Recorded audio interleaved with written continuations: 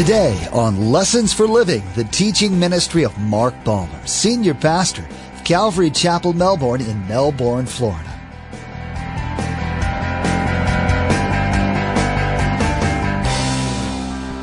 Now, some of us have put certain people in a box. And we looked at our neighbor, we looked at people at work with their lifestyle, we looked at people on the street walking out and you go, I don't think so. But you're wrong. Anybody can come. Don't ever scratch out anybody. Aren't you glad somebody didn't scratch you out? Now, looking at you, where you came from, many people probably thought, there's not a chance God can ever change that person. But nothing's impossible with God. Pastor Mark will share with us today that as Christ followers, we're called to be disciples. He'll explain to us that a disciple is a learner, under discipline. You see, when we come to faith in Jesus, our walk doesn't stop there. It's really only the beginning. After that prayer of salvation, we don't automatically reach a state of all knowledge and understanding.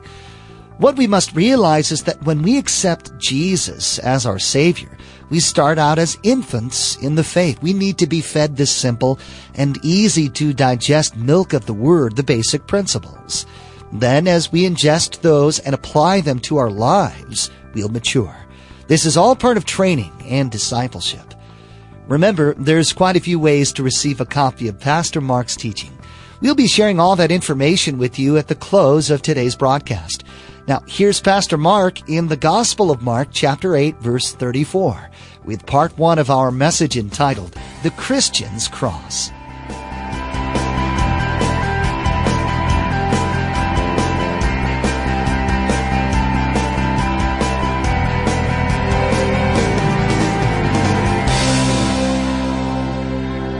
Jesus is teaching, and he has just taught his disciples that he's headed to the cross.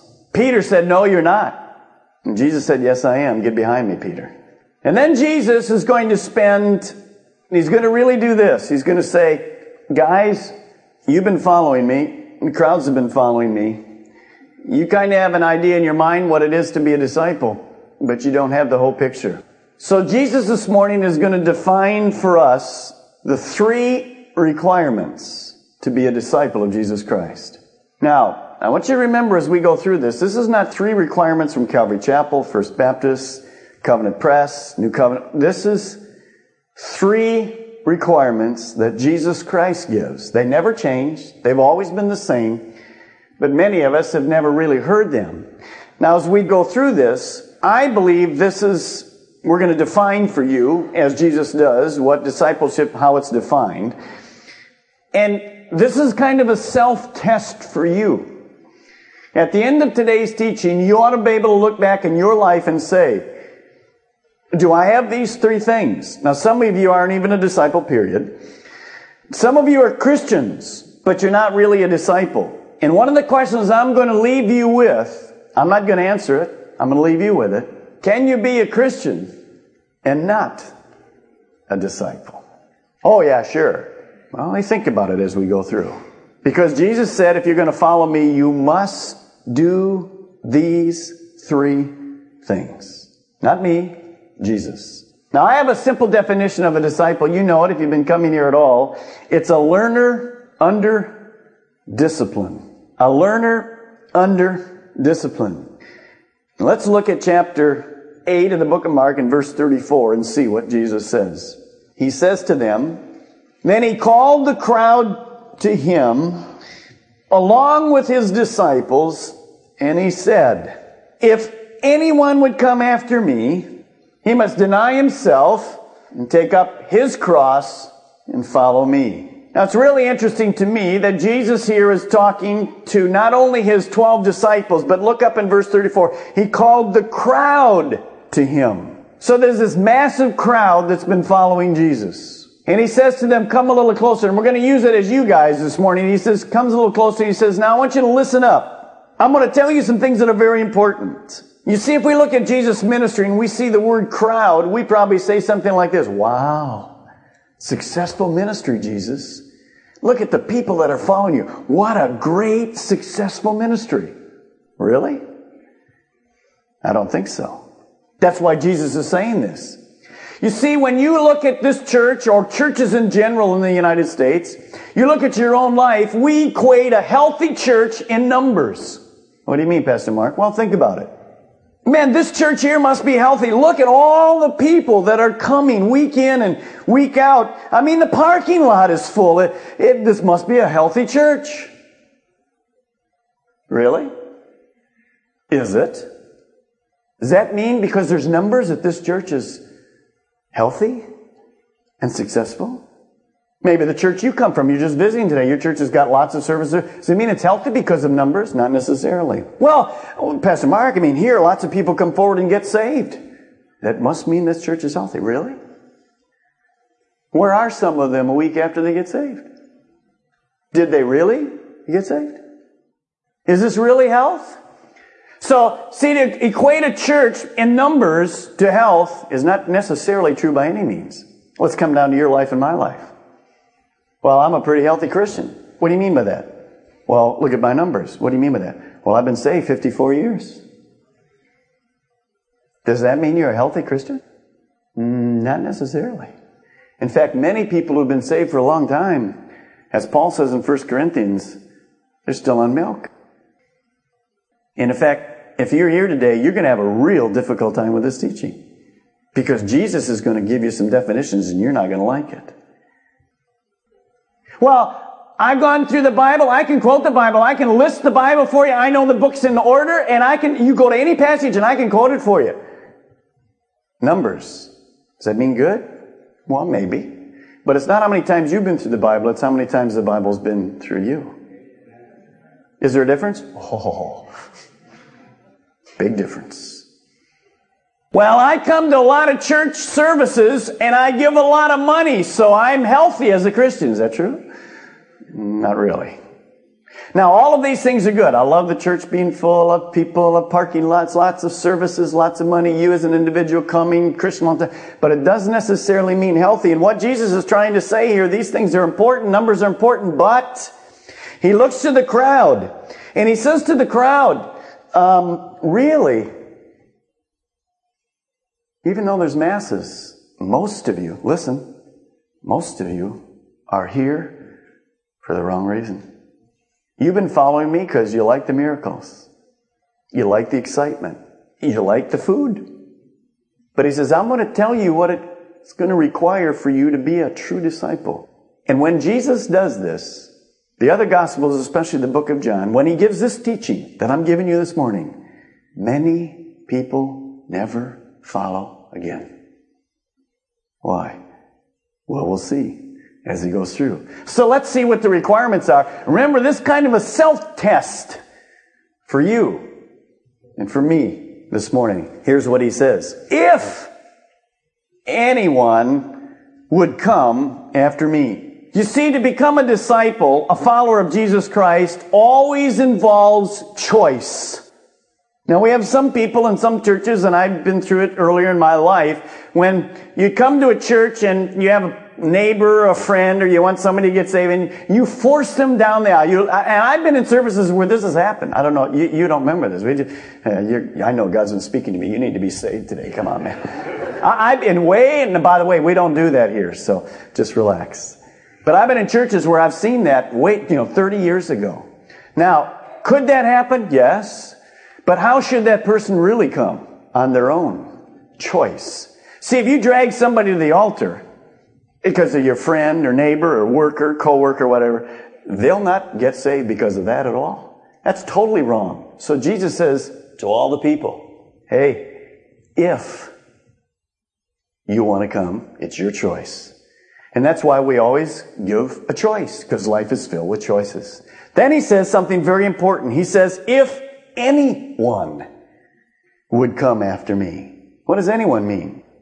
It means it doesn't matter what your IQ is. It doesn't matter how old you are, how young you are, what kind of money you have, where you come from, what your background is, whether you've been on drugs, whether you're serving Satan, whether you've been a quote perfect citizen all your life, whether you've been a church member. It doesn't matter who you are.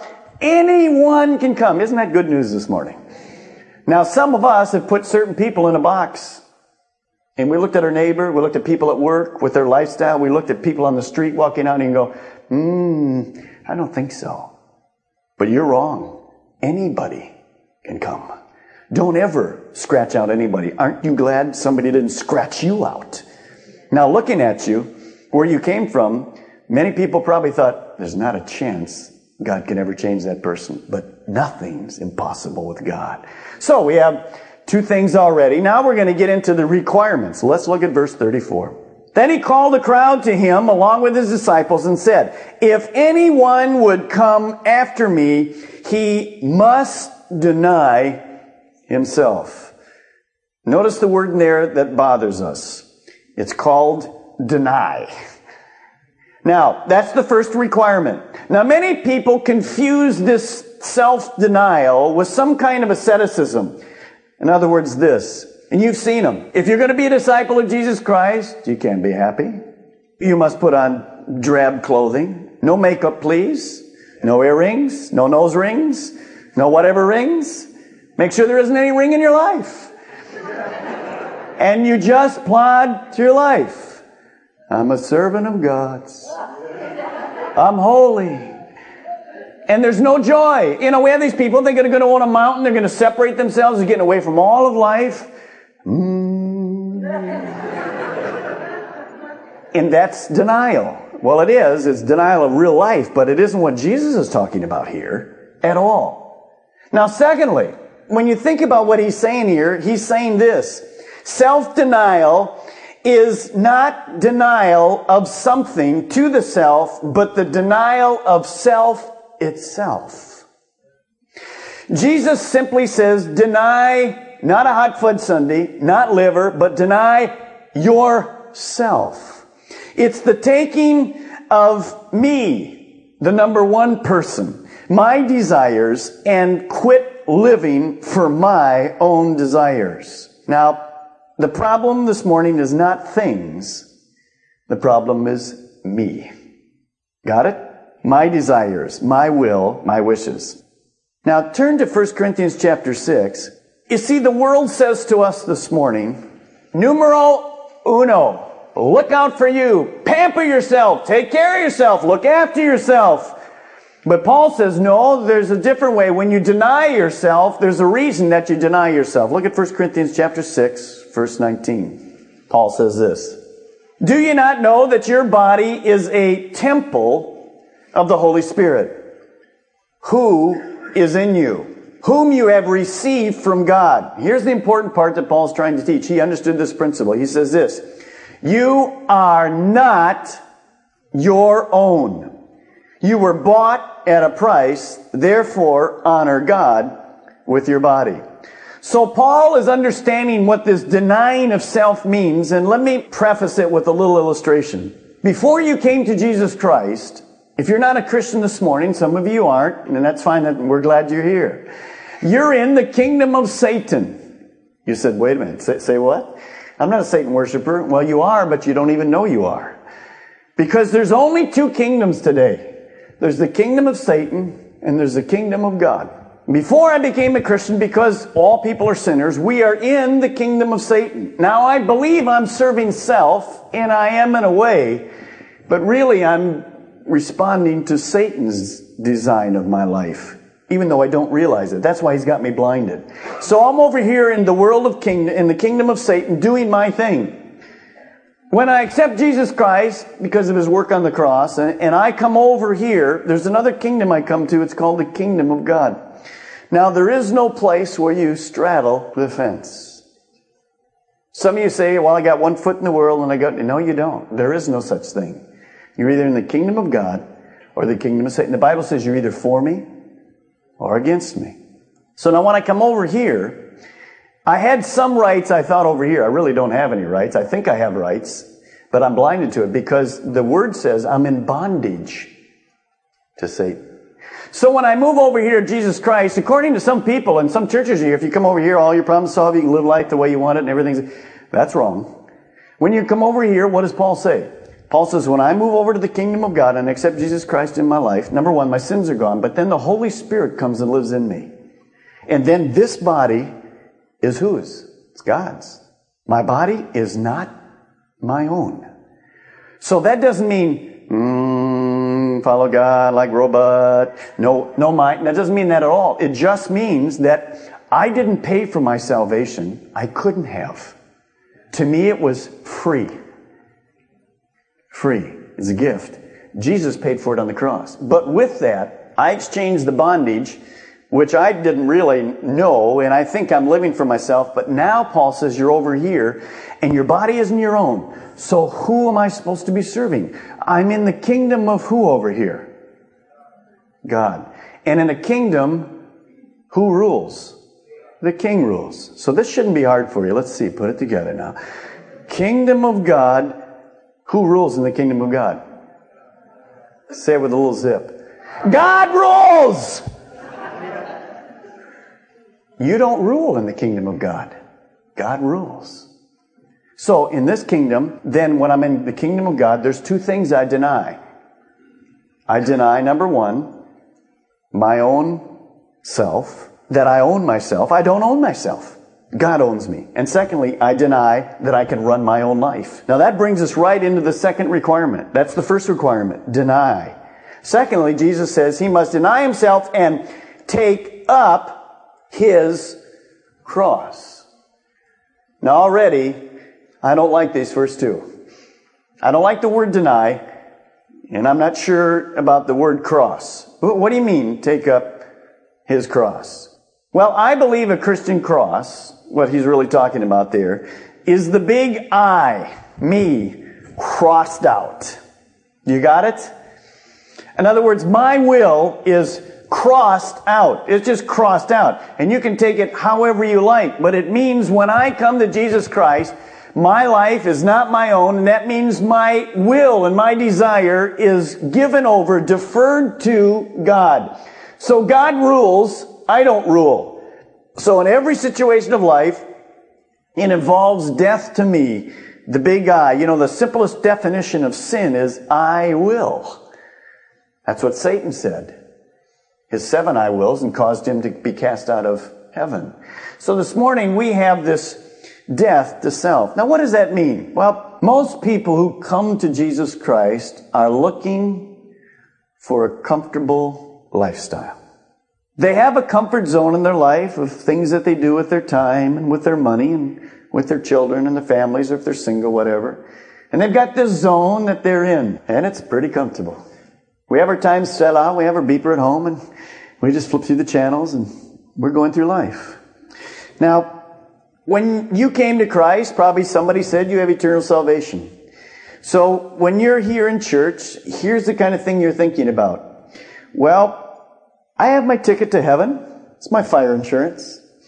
And I'll drop by and say hi to you once in a while in church. But really, don't bug me, because I'm already going to heaven, and I'm comfortable where I'm living.